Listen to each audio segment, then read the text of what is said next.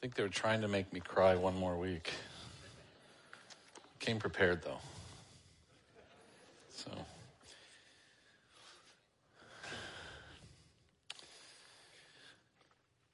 let's just go to the Word in prayer before we open up the Word. To the Lord in prayer before we open up the Word. Father, thanks for this day. Thanks for the opportunity to live out your Word in our community. I just pray that we will have a great impact in Midland through Life Clinic, through supporting it, through giving supplies that they need, through ministering to people. Lord, I pray as a church that as we move forward, that we will be leaning on you, that we will look to you and to you alone to solve our problems. I pray this in Jesus' name. Amen. All right. It's good to be back. Last week I had wanted to say this, but I just was distracted by my emotions. But hasn't it been great to hear men like Greg and Pastor Chuck and Dan speak to us? It never ceases to amaze me. It never ceases to amaze me the gifts that God pours out to his church, that people from various backgrounds and various training can stand up because they're gifted by God and can share the word. And so it's just a privilege for me to be a part of that group of men who are taking this short time to be able to share with you God's word. So we've been in the book of Ephesians, and one of the tensions in preaching through a book is at times I think we can look at the book kind of atomistically. In other words, we look at the little parts and we kind of forget how it fits into the whole. And the book of Ephesians is really interesting because it seems to zoom in to the individual and then out to the church as a whole, to zoom into the individual and zoom back out to the church as a whole. And the bottom line is the church is an organism. We talk about it as an organism or a community. And there's some really important things that Paul and God want us to learn about the church as a community. But there's also the part of we're also a community of individuals. So if you don't have the individual functioning properly, then the community can't function properly. So there needs to be a kind of a zooming in and then a pulling out to see the big picture, and then a zooming in and pulling out to see the big picture. And today we're going to kind of zoom out in this text because this text deals with the church as a whole. The first half of the chapter 2 really dealt with the individual as an individual person who needs grace. And that individual person then who receives grace has a right relationship with God and then is given a life full of good works that they have to perform, that God's literally prepared ahead of time for them to find. And now he's going to kind of zoom back out and talk about the church as a whole. Remember, the whole book really is about church, the body of Christ. And even in chapter 1, we saw that the church in Christ it's literally the focal point of human history. That in Christ, God sums up all of the ages and all of the things, and he puts him as head of the church, and he rules at the right hand of God over his body, the church. Thank you. And God is there ruling over us as a whole right now. Now, that doesn't take away the individual part, right? We're called, we're drawn, we're saved. We have a responsibility to live in obedience. But we also have this corporate responsibility. And I think in America, right, we're kind of known, America's known around the world as being a country of rugged individualists. And at times we can be too atomistic. And we can be too fragmented. And there's times that we need to be reminded that we're part of this community called the church, the body of Christ. And we talked about extensively over the last number of weeks that have been preaching and through Ephesians, the fact that there was this conflict in the church. that the we referred to in chapters 1 and 2 refers to the Jewish Christians, and that the you referred to in the first chapters deals with the Gentile Christians. And last week we saw it start to come to a head where Paul is reminding those Jewish believers that they have no reason for arrogance. There's no reason for arrogance. And so he says to that group that you were saved by grace just like the Gentiles. So now what he's going to do is he's going to kind of take that to the next step, and he's going to say, now as a church, I want you to know this, that you are a complete unity. There's no Jew, there's no Gentile. The big idea today is from Ephesians chapter 2 is that the church is a complete unity. So I want to talk about that in kind of three phases. So in Christ, the church is a complete unity. In verses 11 and 12 of chapter 2, we're going to see that Gentiles were far from God. The Gentiles were far from God. Then in verses 13 through 18, we're going to see that in Christ, Gentile Christians are now near. And then third, we're going to see in verses 19 through 22 that Jewish and Gentile Christians are now a complete unity. So one of the things that can help us when we're doing personal Bible study is it can help to find some of the key kind of words that frame sections. So what you'll notice in this section of chapter 2 is that there's a you were, and then you're now are, and there's going to be a therefore. Okay, there's going to be you were, and there's going to be then now you are, and there's going to be a therefore with some implications of that. So let's read down through the text together, and you'll see what I mean. In verse 11 of chapter 2, Paul says this, therefore, remember that at one time you Gentiles in the flesh, called the uncircumcision by what is called the circumcision, which is made in the flesh by hands, remember that you were at that time separated from Christ, alienated from the commonwealth of Israel, and strangers to the covenants of promise, having no hope and without God in the world. But now, in Christ Jesus, you who once were far off have been brought near by the blood of Christ. For he himself is our peace, who has made us both one, and has broken down in his flesh the dividing wall of hostility, by abolishing the law of commandments expressed in ordinances, that he might create in himself one new man in place of the two, so making peace, and might reconcile us both to God in one body through the cross, thereby killing the hostility. And he came and he preached peace to you who were far off, and peace to those who were near. For through him we both have access in one spirit to the Father. So then, in other words, therefore, you are no longer strangers and aliens, but you are fellow citizens with the saints and members of the household of God, built on the foundation of the apostles and the prophets, Christ Jesus himself being the cornerstone, in whom the whole structure, being joined together, grows into a holy temple in the Lord. In him you also are being built together into a dwelling place for God by the Spirit. So in Christ, the church is a complete unity. In Ephesus, it was not a functioning unity. There was division, there was disagreement, there was conflict, there was arrogance. And so here we're going to see some of the historical reason for that being played out here in chapter 2. So first, Gentiles were far from God, verses 11 and 12. Notice what he says. Therefore, remember that at one time you Gentiles in the flesh, called the uncircumcision by what is called the circumcision, which is made in the flesh by hands. Remember that you were at that time separated from Christ, alienated from the commonwealth of Israel, and strangers to the covenants of promise, having no hope and without God in the world.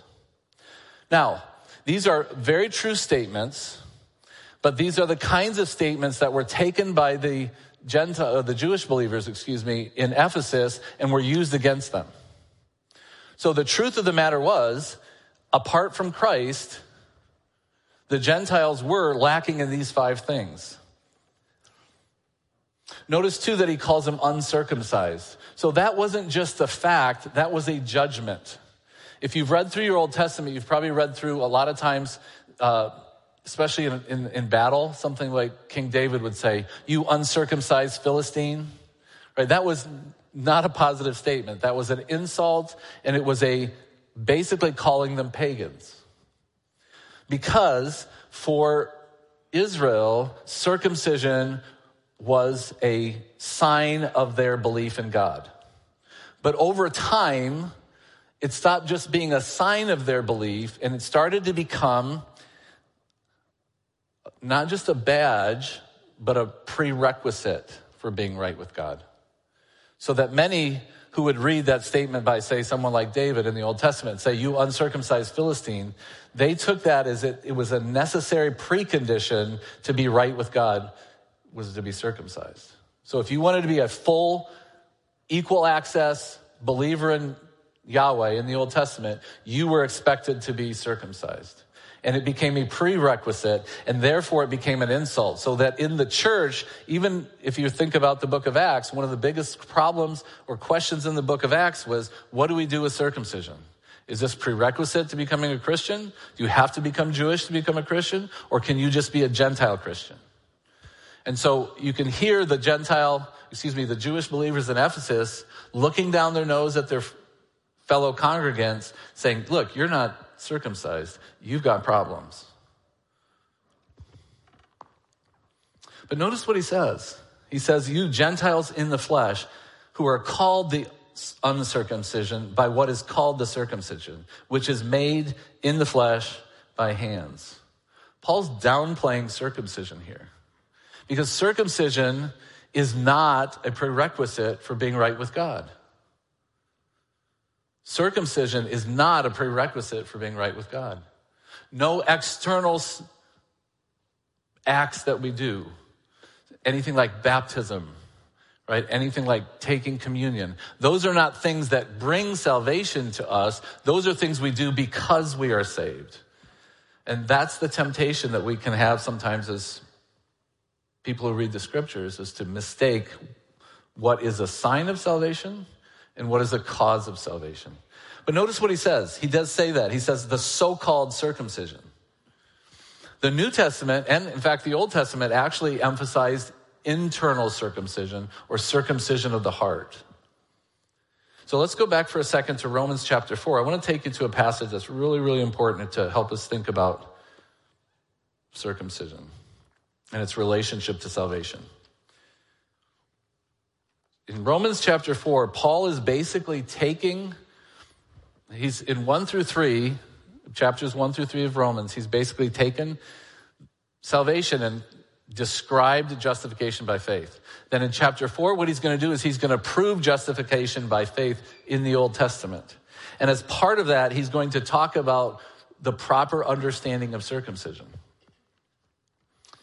So this is what he says in verse 9 of chapter 4. Speaking of salvation, is this blessing, that is, we're talking about salvation, then only for the circumcised or also for the uncircumcised? For we say that faith was counted to Abraham as righteousness. How then was it counted to him? Was it before or after he had been circumcised? It was not after, but before he was circumcised.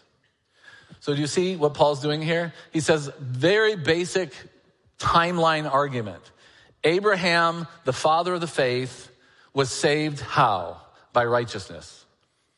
Romans 15:6 is probably a passage that every believer should know. Genesis 15:6 says this, and he, Abraham, believed God, and it was counted to him as righteousness. Abraham was saved by faith. Was he circumcised at that time, Paul asks? No. Why? Because in Genesis 15, Abraham is saved. Abraham is not circumcised until 2 years later. He's circumcised as a sign, as an external sign of what happened to him internally.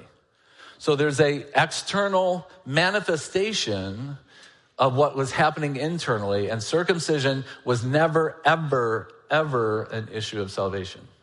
It was always an issue of showing that you're a believer. Now, that's really not an issue today in the modern church, but we do have lots of people who try to add conditions to salvation, do they not? First, you have to be baptized, or right afterwards, you're not saved if you're not baptized. Titus 3:5 says this, not by works of righteousness which we have done. Right? So there's no external work of righteousness that contributes to our salvation. Well, then what's baptism today?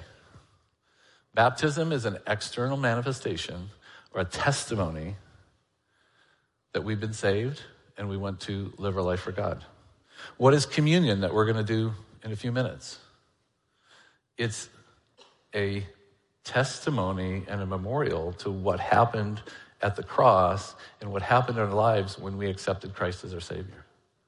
There's nothing salvific about what's going to go on here today. So if maybe you're here today and you've thought, oh, why am I a Christian? Well, I've done that. I've come to church. Oh, I've done the baptism thing. Oh, I do communion all the time. If that's what you're here believing, let me challenge you. That doesn't work. That's not how God calls. God calls you to humbly repent, admit that nothing you can do can accomplish your salvation, and then you repent and turn your life over to Jesus and ask him for that free gift. That's how God calls us to be saved. And before Christ, that's where the Gentiles were. There's 5 things, and I'm not going to go into big detail on them, but there's 5 things mentioned here in Ephesians chapter 2 that made Gentiles different from the Jews in the Old Testament. Look at verse 12. Remember that at that time you were separated from the Messiah. You were alienated from the commonwealth of Israel. You were strangers to the covenants of promise, having no hope and without God in the world. That's not a good situation, is it? Verse 13, though, I love it. But now in Christ, right? A contrast word shows a change in topic. This is the reality that was, but now. So now we have in Christ, and Gentiles are now near. And I chose that word, are now near, because that's the kind of the metaphorical language Paul uses in the beginning of this section. He says, but now in Christ Jesus, you who once were far off have been brought near by the blood of Christ. So by Jesus' death, burial, and resurrection, he took people who were far off and he's able to bring them near. Now, think about that language, far and near. That's not just space language, that's relational language. Do you ever feel far away from somebody when you're in the same room with them? Okay. Or you can feel close to somebody, right? And you can be far away from someone geographically or physically, and you can feel close to them, right? So this is not just space language. This is actually a kind of relational language here that's being used. And what Paul then does in 14 through 18 is he follows through and describes all of the how and the why this happened. So what's he say? But now in Christ Jesus, you once who were far off have been brought near by the blood of Christ. For he himself is our peace, who has made both one and has broken down in his flesh the dividing wall of hostility by abolishing the law of commandments expressed in ordinances. Now, that is a really confusing statement. What is this hostility? Literally, the term is enmity. Right? Enmity is not a word that we're used to using. Hostility is a really good translation for that. It's conflict. It's this standing state of being an enemy with somebody. It's this hostility. Remember that in the Old Testament, Gentiles were, even if they were related to God, were they equal citizens or were they second-class citizens? They were second-class citizens, right? Why was that? This text blames the old covenant. This text blames the old covenant. What do I mean by that? Well, let's look what it says. But in Christ Jesus, you who are far off have been brought near. For he himself is our peace, who has made both one and broken down in his flesh the dividing wall of hostility. So there's this dividing wall that's hostility. That doesn't say the what yet. Well, what's he say next? By abolishing the law of commandments expressed in ordinances. Now, we need to be really careful here when we talk about this, because there's 4 different ways that the Bible talks about the word law. There's a few more, but 4 really main ways. One is just talking about the word law as in a general principle or a basic fundamental statement of morality, right? A general rule or principle. The second way that it's used is the Pentateuch, the law and the prophets. Right? The law refers to the Pentateuch, the first 5 books of the Bible: Genesis, Exodus, Leviticus, Numbers, Deuteronomy. Sometimes when the Bible says law, it's talking about those 5 books. And sometimes it's the third definition, which is the moral laws, something that we consider like the not the Old Commandments, the 10 Commandments, the principles of law, the moral law that God lays down in the universe. And then there's a fourth way that it's being used here. And it's being used this way here. It's the Mosaic covenant or the Old Covenant. Okay, and I know I'm getting technical here and I don't want to get too deep, but I just want to help you understand what this text is saying. He's saying, look, the Old Covenant or the Mosaic covenant had built into it a distinction between Jews and Gentiles. And that was God's plan for that time. Galatians says that the Old Covenant was the tutor to lead us up to the Christ. But once you were at Christ, then you no longer need the tutor. And so the Old Covenant is replaced by the new, and we no longer have this wall of hostility that breaks us or divides us apart. And so now in the church, you have Jew and Gentile coming together into one new body, a complete unity. He says it's making peace. And verse 16, and might reconcile us both to God in one body through the cross, thereby killing the hostility. So this hostility, this dividing wall is completely gone, because now instead of having the Old Covenant, we have the New Covenant, which circumcises our hearts and makes us new and makes us able to obey the Lord. And it makes us able to love one another despite any and all differences that we might have. Look, that's a really complex topic. And if you have questions about it, want to talk about it, let's talk about it sometime. But I'm just trying to quickly as possible summarize that for you so we can understand what Paul's trying to tell us. But there's no more room for distinction in the church. Verse 17, and he came and he preached peace to you who were far off, Gentiles, and peace to those who were near, Jews. For through him we both, Jews and Gentiles, have access in one Spirit to the Father. So then you are no longer strangers and aliens, but you are fellow citizens with the saints and members of the household of God. Because we have the same Spirit, we now have equal access to the Father. And look at the Old Testament language here. I love this language. You are no longer strangers and aliens. So strangers is not talking about people you don't know. That's a very specific Old Testament term referring to resident aliens of a foreign country. Remember, Abraham was a stranger and an alien. So what that means is you're living in a foreign country with no legal rights. You know, most countries don't have a Bill of Rights like the United States. And so if you were to go to a third world country that doesn't have a well-established rule of law, you're taking your life into your own hands. Abraham lived as a stranger and an alien in a foreign country his whole life. Remember what he had to do when Sarah died? He had to buy a burial plot.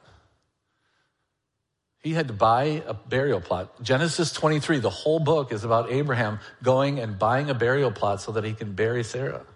because he's a stranger and an alien in a foreign land. And that's what Gentiles were if they converted to Judaism. They were like those strangers and aliens. But no longer, you are fully a citizen, he says. I love this. Look in verse 19. So then you are no longer strangers and aliens, but you are fellow citizens with the saints and members of God's household. Completely equal. Completely equal.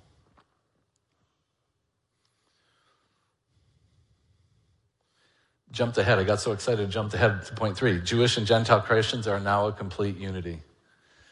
Starting in verse 19, which we just started to talk about. So now the church is this complete unity. So he uses a whole bunch of Old Testament imagery here. Strangers and aliens now completely co-equal.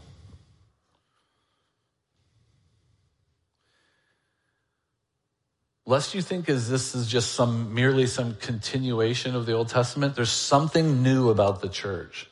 Verse 20, built on the foundation of the apostles and prophets, Christ Jesus himself being the cornerstone.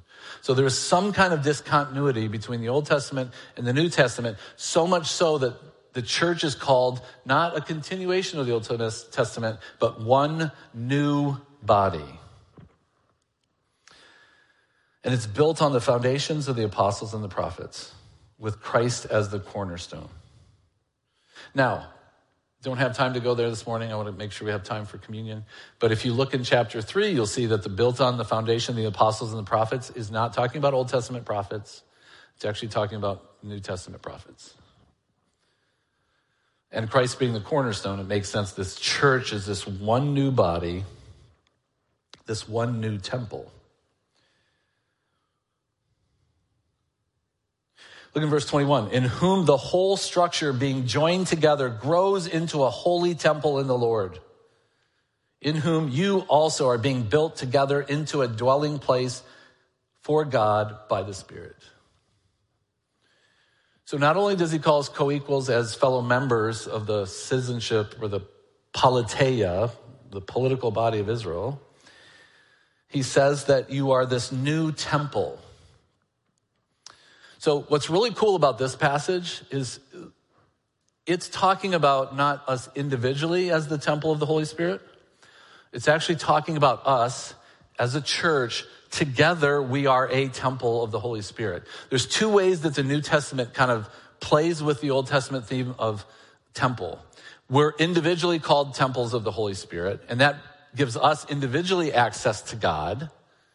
But that's not what this is talking about here. This passage is talking about the fact that together, we, as a community, are being built up as a temple to God.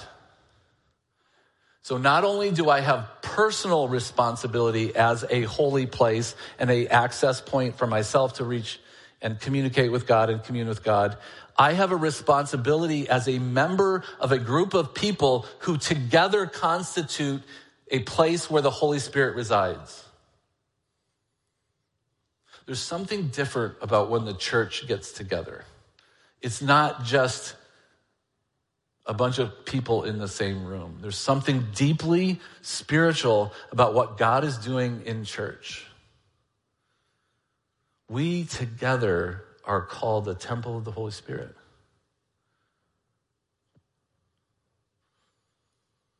That's sobering, is it not?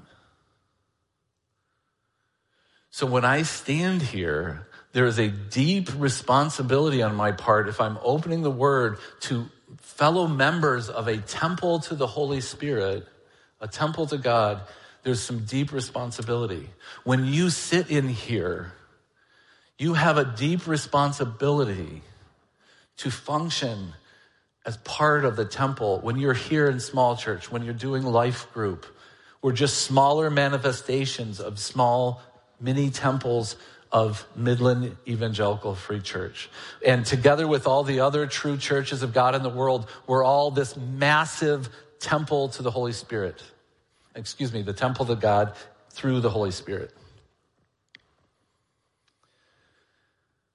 You get the idea that we're one? You get the idea that we're one?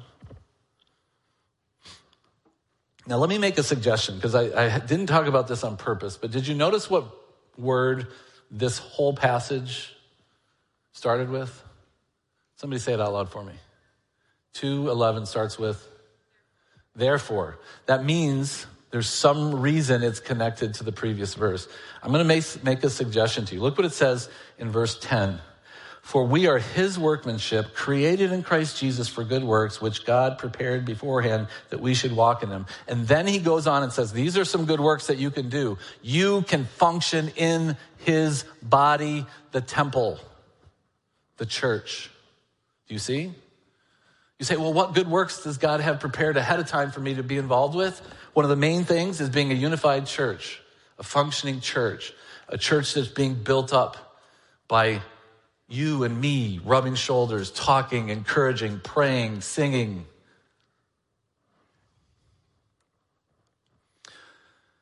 I almost entitled this message, God's Greatest Good Work for Us, but I don't think it's the greatest. This is just the one he's emphasizing here. But this is an important thing. If we want to know how important this church unity thing is, it's one of the good works that God's got prepared for us to be involved with. And that's a responsibility for me, and it's a responsibility for you. So let me take just 3 applications here before we move to communion. You know, there's no real 100% parallel in today's culture between the Jew-Gentile division, but it's kind of racial, right? It's kind of racial. If you think about the fact that the church is the bringing together of Jew and Gentile into one, there was no more racial categories. God said he's going to bring together people from every tribe and every nation to worship him. There's no room for racism in the church, period. There's no room for it. Why? We are together completely equal before God. There's no Jew, there's no Gentile. And frankly, the term race, as we use it today, isn't even a biblical concept, because Acts basically says this: from one man, God made all of the ethne. From one man, God made all nations. There's no race. We're all one human race. There's no races, There's just one human race.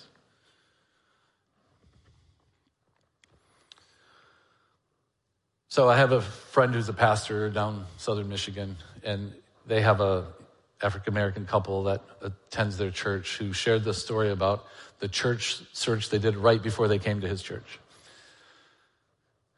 They were, like I said, a black couple, and they were looking for Temple Baptist Church, right? And there's Emmanuel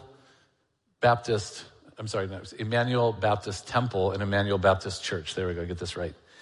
Emmanuel Baptist Church sounds a little more white, and it was. And then you had Emmanuel Baptist Temple, and that sounds a little more black. If you know much about black churches in America, they often have the word temple in them.